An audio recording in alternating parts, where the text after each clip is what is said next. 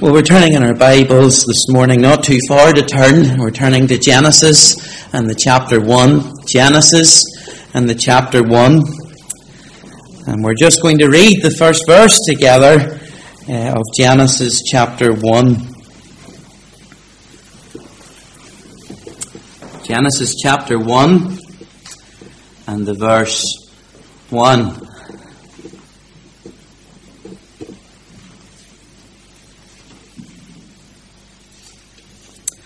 This is the word of God. It reads, "In the beginning, God created the heaven and the earth." In the beginning, God created the heaven and the earth. We won't read the rest of this chapter this morning, but we know that it explains and it expands on that opening statement that we've just read. In the beginning, God created the heaven and the earth. Let's pray together with God's word open on our laps. Our Father, we bow in thy presence just now. And Father, we ask that there would be a holy stillness in our gathering this morning. And we ask, Father, that as we turn to your word just now, that the voice of God would be pleased to speak. Father, we pray with the hymn writer, beyond the sacred page, we seek thee, Lord.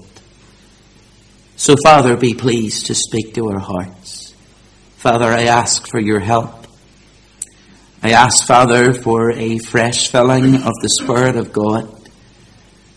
And I ask, Father, that anything that is of me this morning would be completely forgotten, and all that is of you would be remembered. Hear our prayer, O God. Speak to us, we pray. And we ask this in the Saviour's name. Amen.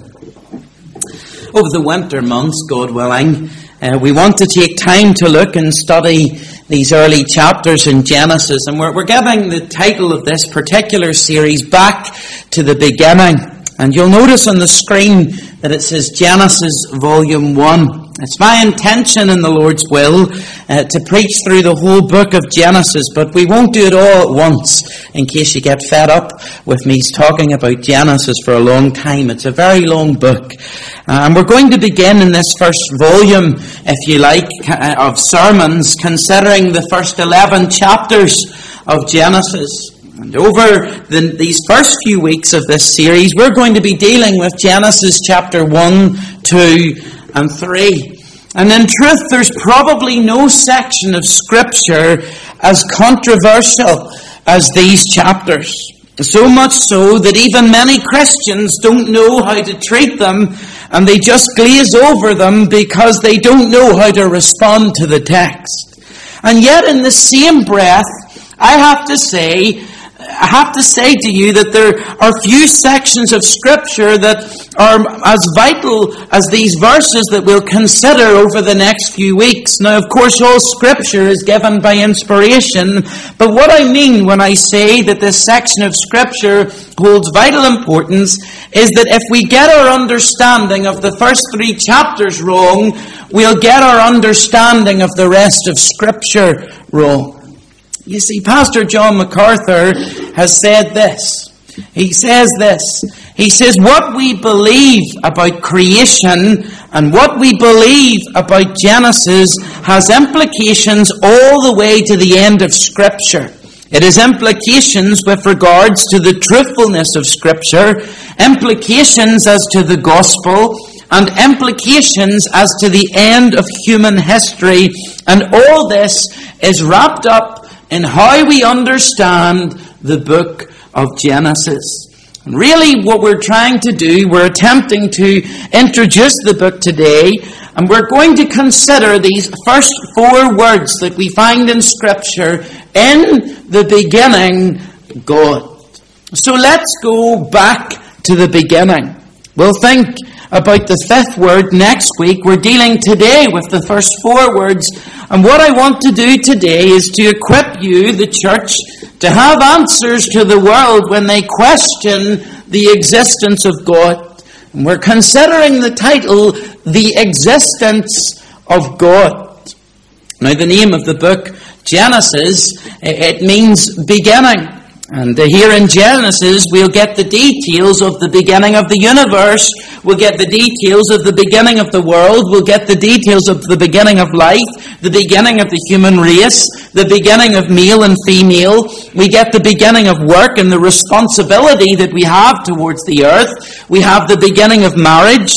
We have the beginning of sin. We have the beginning of evil. We have the beginning of corruption. And we have the beginning of hope.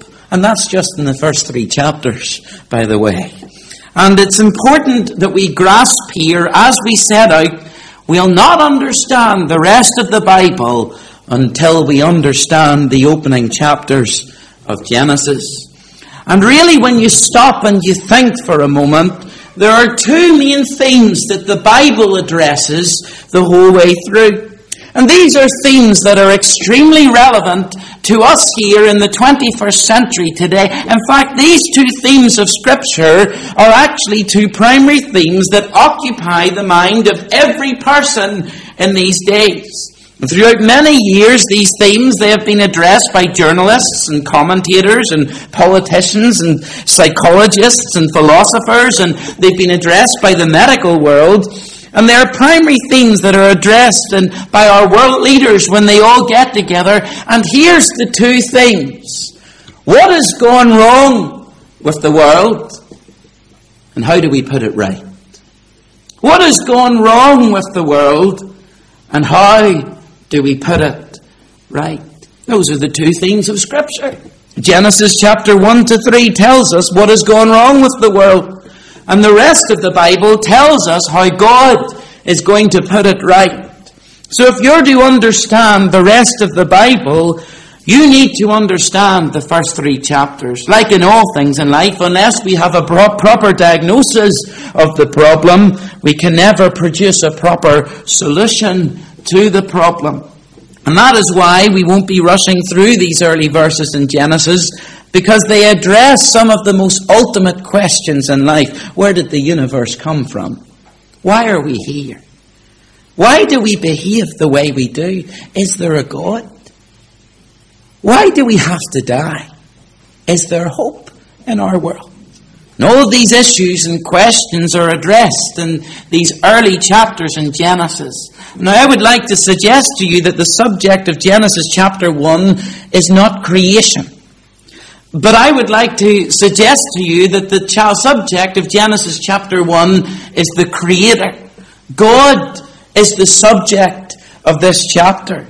And even in these first couple of verses, we learn some very specific things about God. You know, the thing is, when you actually read through the first chapter of Genesis, you will find the name God mentioned 32 times. 32 times in the first chapter of the Bible, the word God is found. Elohim, God. And God is the subject of Genesis chapter 1. And in fact, at the very beginning, we discover that God's character is being revealed to us from the very start. You see, we see first of all that God, He is pre-existent. In the beginning, God created. In other words, when the beginning began, it was God who was there to initiate the beginning, if you can follow that. Time and this universe has a beginning. That's common sense. That's logic. And God was there before this universe began. We learn from the very start that God is pre-existent. We also learn that God is personal. In this chapter, we'll see that God said something, He saw it, and then He called it something. And this pattern is repeated throughout chapter 1. God said, God saw, God called. God said, God saw, God called. And to say and to see and to call are 3 very personal activities. And therefore, it's clear to see that we have a very personal God that we're talking about as well. But also we see that God is powerful. God said, let there be light. And do you know what happened? There was light. He spoke all things into existence. And this is important. He made everything from nothing. That makes Him very powerful. So in the first verse of the Bible, we immediately discover that God is pre-existent, that he is personal, and that he's powerful. And while Genesis is a book of beginnings, it's not about the beginning of God. The Bible does not explain God prior to the beginning. It doesn't need to. It assumes his existence, and everything else in the Bible stands on the foundation of the opening words of Scripture, in the beginning, God. He was already there. Now, Genesis will cause us to ask many crucial questions, and it causes people around to ask many crucial questions. But the most crucial of those questions we're going to answer this morning is, does God exist? Does God exist? If we get that question wrong, we'll get everything else in life wrong as well. If you get the answer to does God exist wrong, your whole understanding of who you are, why the world actually exists, how we are to behave, what is valuable, all the answers to those questions will be influenced by your answer to the question, does God exist? Genesis 1 doesn't try and give an explanation or present an apologetic. That just means an argument for the existence of God. It simply assumes God is already there, and he actively creates the heavens and the earth. But how do we know that's true? I'm sure you've been asked the question before, how do you prove there's a God? How do you prove God? Or a question similar to that. And the first thing we need to ask is it proof or evidence that we need? You see, the first issue with the question, how do you prove God, is it's a badly worded question. You see, the word proof is a scientific word. And there are some things that are provable and some things that aren't. Please follow my train of thought here. I think this is useful. We could talk about science, and the scientific method is to establish facts on the basis of observation, repetition, and measurement. So a scientist will observe something, then they'll repeat this over and over and over again, and then they'll try and measure this to see what's happening, and they'll establish what they call scientific facts. For example, Isaac Newton was one day sitting under an apple tree. Apple fell and hit his head, and he wondered why the apple came down towards the ground and didn't travel in the other direction.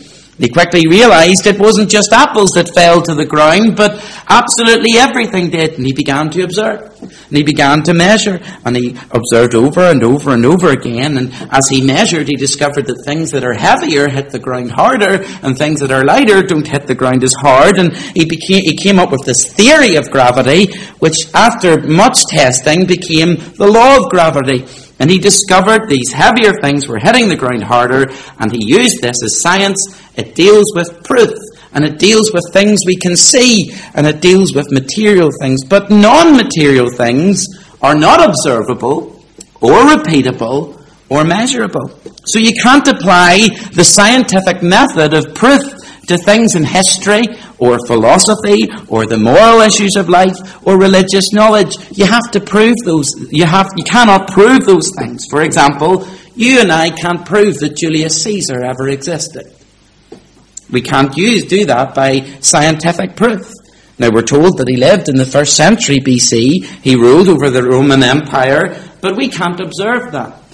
We can't repeat that event the way science would ask us to. We can't measure that event directly because history is non-observable and non-repeatable. However, although we can't prove Julius Caesar ever lived, we can look for the evidence of Julius Caesar. Do you see the difference? You can dig up coins that have his head on them, and these prove the existence of Caesar. There are documents that you can read from his days, and they're evidence that he actually walked. There's very strong evidence that Julius Caesar did live and really existed, but you actually can't prove it. And that's why the question, can you prove God, is a bad question, because you can't apply scientific standards of proof to non-material things. What you can do is provide evidence. And belief or disbelief in Julius Caesar and also God must be based on the evidence that there is to show their existence. So therefore, really, the final detail is you believe it or you don't. Hebrews chapter 11, verse 3. Look it up and have a look at it in your Bibles this morning. Hebrews 11, verse 3. This is what we read. Through faith, we understand that the worlds were framed by the word of God, so that things which are seen were not made from things which do appear. In other words, by faith, you believe it or you don't. By faith, says Hebrews, the writer to the Hebrews, by faith we believe God created all things that we see from nothing. He spoke everything into existence. Now, that word in Hebrews chapter 11, verse 3, that's used, that word faith that's used, it isn't describing blind naivety, but it's rather based on the evidence presented to us through God's Word and things outside God's Word that we trust that there is a God who created all things. I'm sure you've seen it at the swimming pool on your holidays, the young child at the edge of the pool, keen to jump in, but they're only willing to jump in if their parent is there to catch them and to stop them from drowning. Now that child doesn't know for certain that their parent will catch them, but all the evidence is there. There's the parent, and they're standing with their outstretched arms, and they're standing a suitable distance away. They aren't too far away. They're not too close either. And all the evidence is there that that parent will catch them. But the child has to take a leap of faith, trusting that all the evidence that is in front of them, with all the evidence that's in front of them, that they will be caught. And the child jumps and takes this leap into the clear evidence and almost always finds that all the evidence stands to be true as their parent catches them. And in truth, there comes a point that we can see all the clear evidence of God all around us, and we have to take a leap of faith. Not into the dark, but into the evidence. And if God is not God, absolutely nothing will happen. But if God is God, you'll find Him if you seek Him with all your heart. So as we approach the book of Genesis, there are really only two options. You either believe what it says, or you don't. And quite frankly, believing in a supernatural God who made everything is the only possible rational explanation for this universe, and for purpose, and for destiny. You know, the second thing that Hebrews chapter 11 tells us is found in verse 6. It says there, but without faith it is impossible to please Him. For he that cometh to God must believe that He is, and that He is a rewarder of them that diligently seek Him. Now there's two very clear things that can be seen in this verse. So with all the evidence clearly set out in front of you, says the verse, you come to the point where you have to take the step of faith, trusting that God is the great Creator, who also became the Saviour and stepped into His creation, who turned against Him to save humans from His own wrath. And it takes you to look at all the evidence of Scripture and to believe it. Verse 6 of Hebrews tells us, for he that comes to God must believe that He is, and God will reward them that diligently seek Him. Right from the first phrase in this whole book, not just Genesis, but the Bible, mankind is faced with the reality that he has not got what it takes to answer life's deepest questions. That's why you and I both need revelation. That's why we have the Bible. It is the revelation not just of truth and origins, but it's actually the revelation of God Himself and the character of who He is, His personality, His attributes, and what He requires for us as human beings, and the message of how we can be made right with Him. And it's why we have the Bible. It's the message of the Bible from Genesis to Revelation. We don't have what it takes, but we need God to reveal Himself to us, as Jeremiah chapter 10 verse 23 puts it. The way of man is not in himself. So if it's not in himself, if the way of man is not in himself, it has to come from outside himself. And that's where our salvation comes from.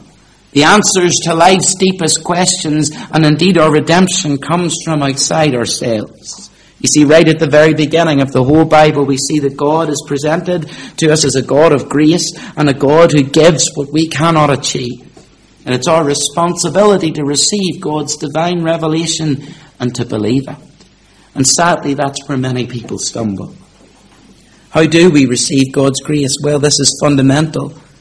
And that's what you're going to hear just now, to how we approach God. Not only how we approach the creation narrative in Genesis chapter 1, but how we approach the whole Bible. We've got to come to terms with the fact that the Bible primarily is not a book to be explained, but it's a book to be believed. This is fundamental, because it's not knowledge that will get us to God. It is revelation, and in fact it's faith in God's revelation. We read in 1 John, it is faith that overcomes the world. You can have all knowledge in this world, and you won't overcome. It's faith that overcomes the world in the Lord Jesus Christ, the revelation of God and His Son, and it's the evidence that He gives us so graciously outside of ourselves, something that we can't acquire or achieve ourselves. He imparts His revelation to us, and our reaction and response should be to believe and to bow to His majesty and to bow to His mastery. You know, it thrills me to see how God doesn't take it upon Himself to justify His own existence in Genesis 1 verse 1. Or explain for our satisfaction how He does what He does. He just says, in the beginning, God. And those who trust this statement by faith with the clear evidence all around, Hebrews 11 verse 6 tells me that God rewards those who seek Him diligently, carefully, thoughtfully. And the truth is, I could ask you a question this morning. I could say that there's a man who exists, and his name is Stephen Bonju-Masisi. I could ask this congregation, do you believe that there is a Stephen Bonju-Masisi? And I could ask for a show of hands of people who don't believe this man exists, and maybe a few would put up their hand, and to be honest, that's quite foolish. Because there are 8 billion people in our world, and you can't deny that there's a distinct possibility that there could be a Stephen Bonju-Masisi. Then I could ask the question, does anyone believe that there's a possibility that there's a possibility that Stephen Bonju-Masisi could exist? There's a possibility, and I would imagine that most hands would go up, because when you consider the amount of people in the world, you're happy to say, well, yes, that's a possibility. Then I could ask for a show of hands for those who believe that Stephen Bonju-Masisi does exist, and I would imagine in this room that my hand would be the only one that would go up, because I know him. He used to lead the work of Child Evangelism Fellowship in the country of Uganda. He's a godly man who loves to see children won for Christ, and I met him back in 2013 when I was out there. And when it comes to God, with all the evidence that is there, it would be foolish to say that He doesn't exist. If you're found in that category, the Bible's something to say about you. The Bible says the fool has said in his heart, there is no God. People that say there's no God, the theological term for them is atheists. Theist being God, atheist being the negative, and they don't believe that there is a God. Then the majority of people you would find are open to the possibility that there could be a God, and the term for someone who's open to that possibility is agnostic.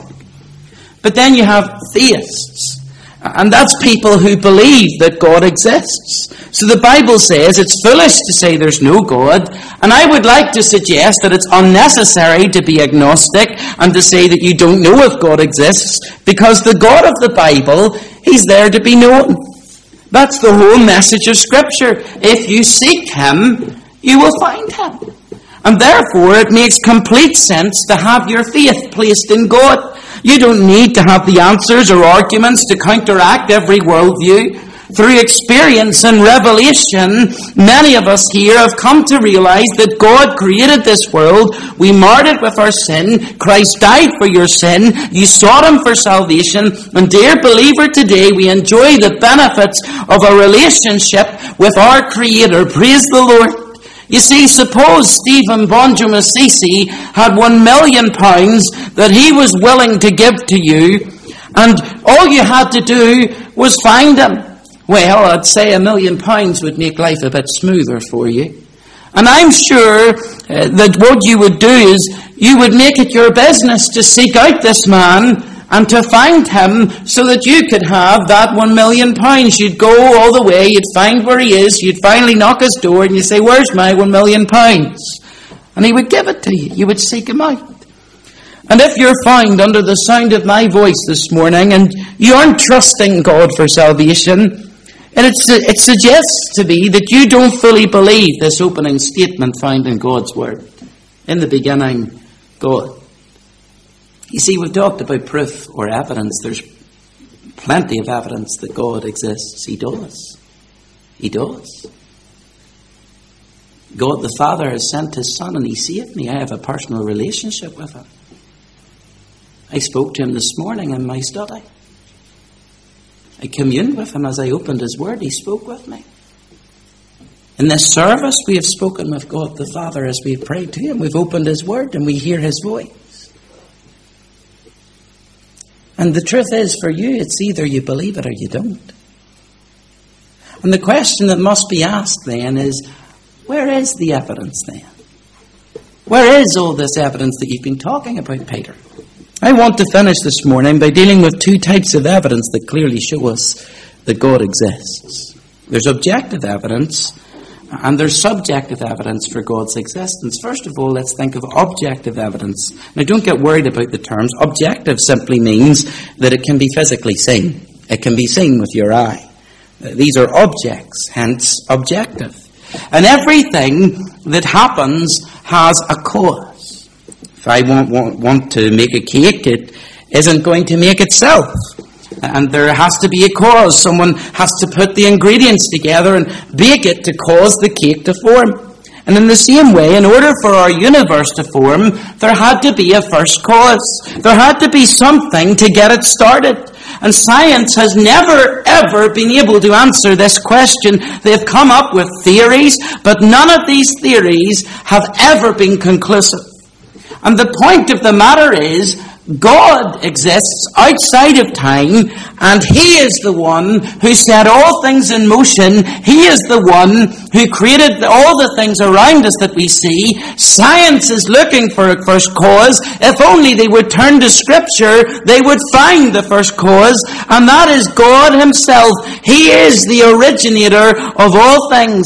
And the detail that we see around us today, that allows this world to be sustained, could only exist if there's an intelligent designer. I wonder, did you know that if the rotation of the earth was just slightly more wrong, we would either burn or freeze to death?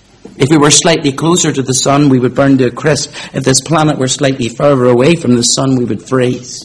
Just 10 miles from where we're standing just now, there's a furnace burning at the core of the earth, and we're protected from that by heaps of rocks. If there was slightly more water in the world, there would be no land to live on.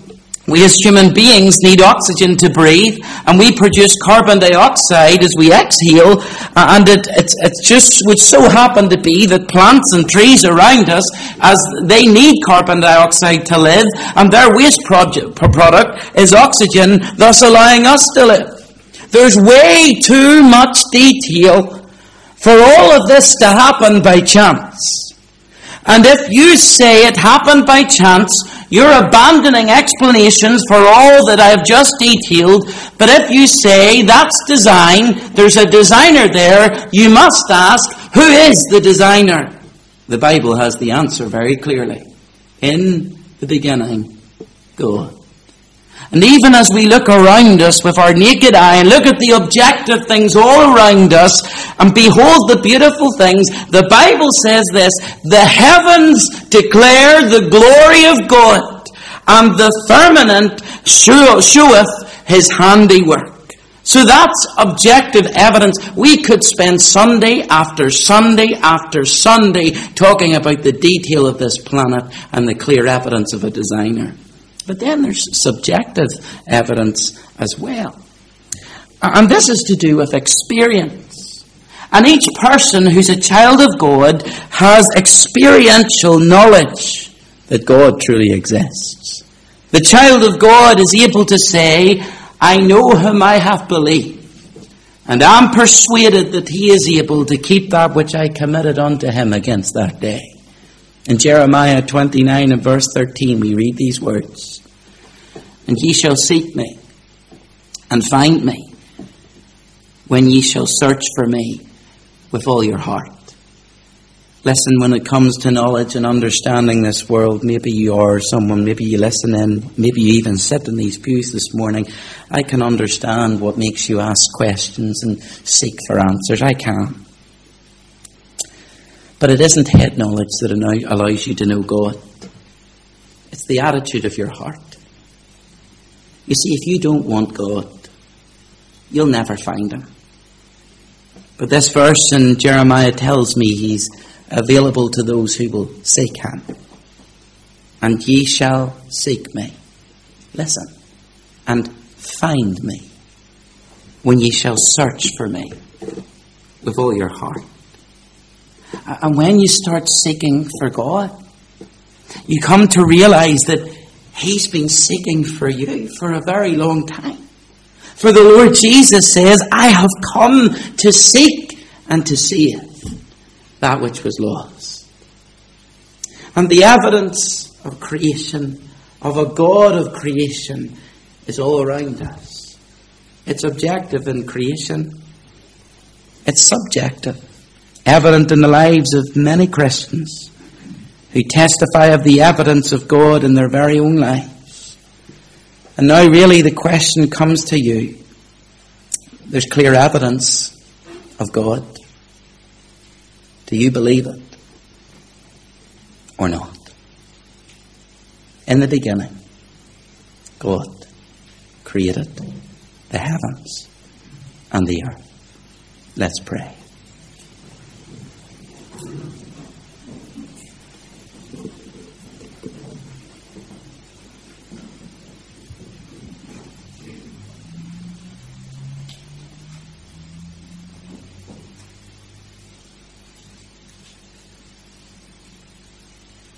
Our Father, we bow in thy presence. And Father, we thank you that for many of us who sit here and listen, that we don't need a presentation of the evidence of God because we have seen it for ourselves. We see the beauty of creation all around us. We see the mountain range. We see the stars of the night sky. We see how you even control the boundaries of the sea. We believe that you created all this by the power of your voice. And Father, we bow to your majesty and we bow to your mastery and we worship you as the God of all creation. But Father, we come and we realize that we are a people who marred that creation with our sin. And Father, we were once separated from thee. But Father, right from the very beginning, there was a redemption plan. And the Lord Jesus Christ came, the perfect man, fully God, fully man, went to the cross of Calvary and died for us.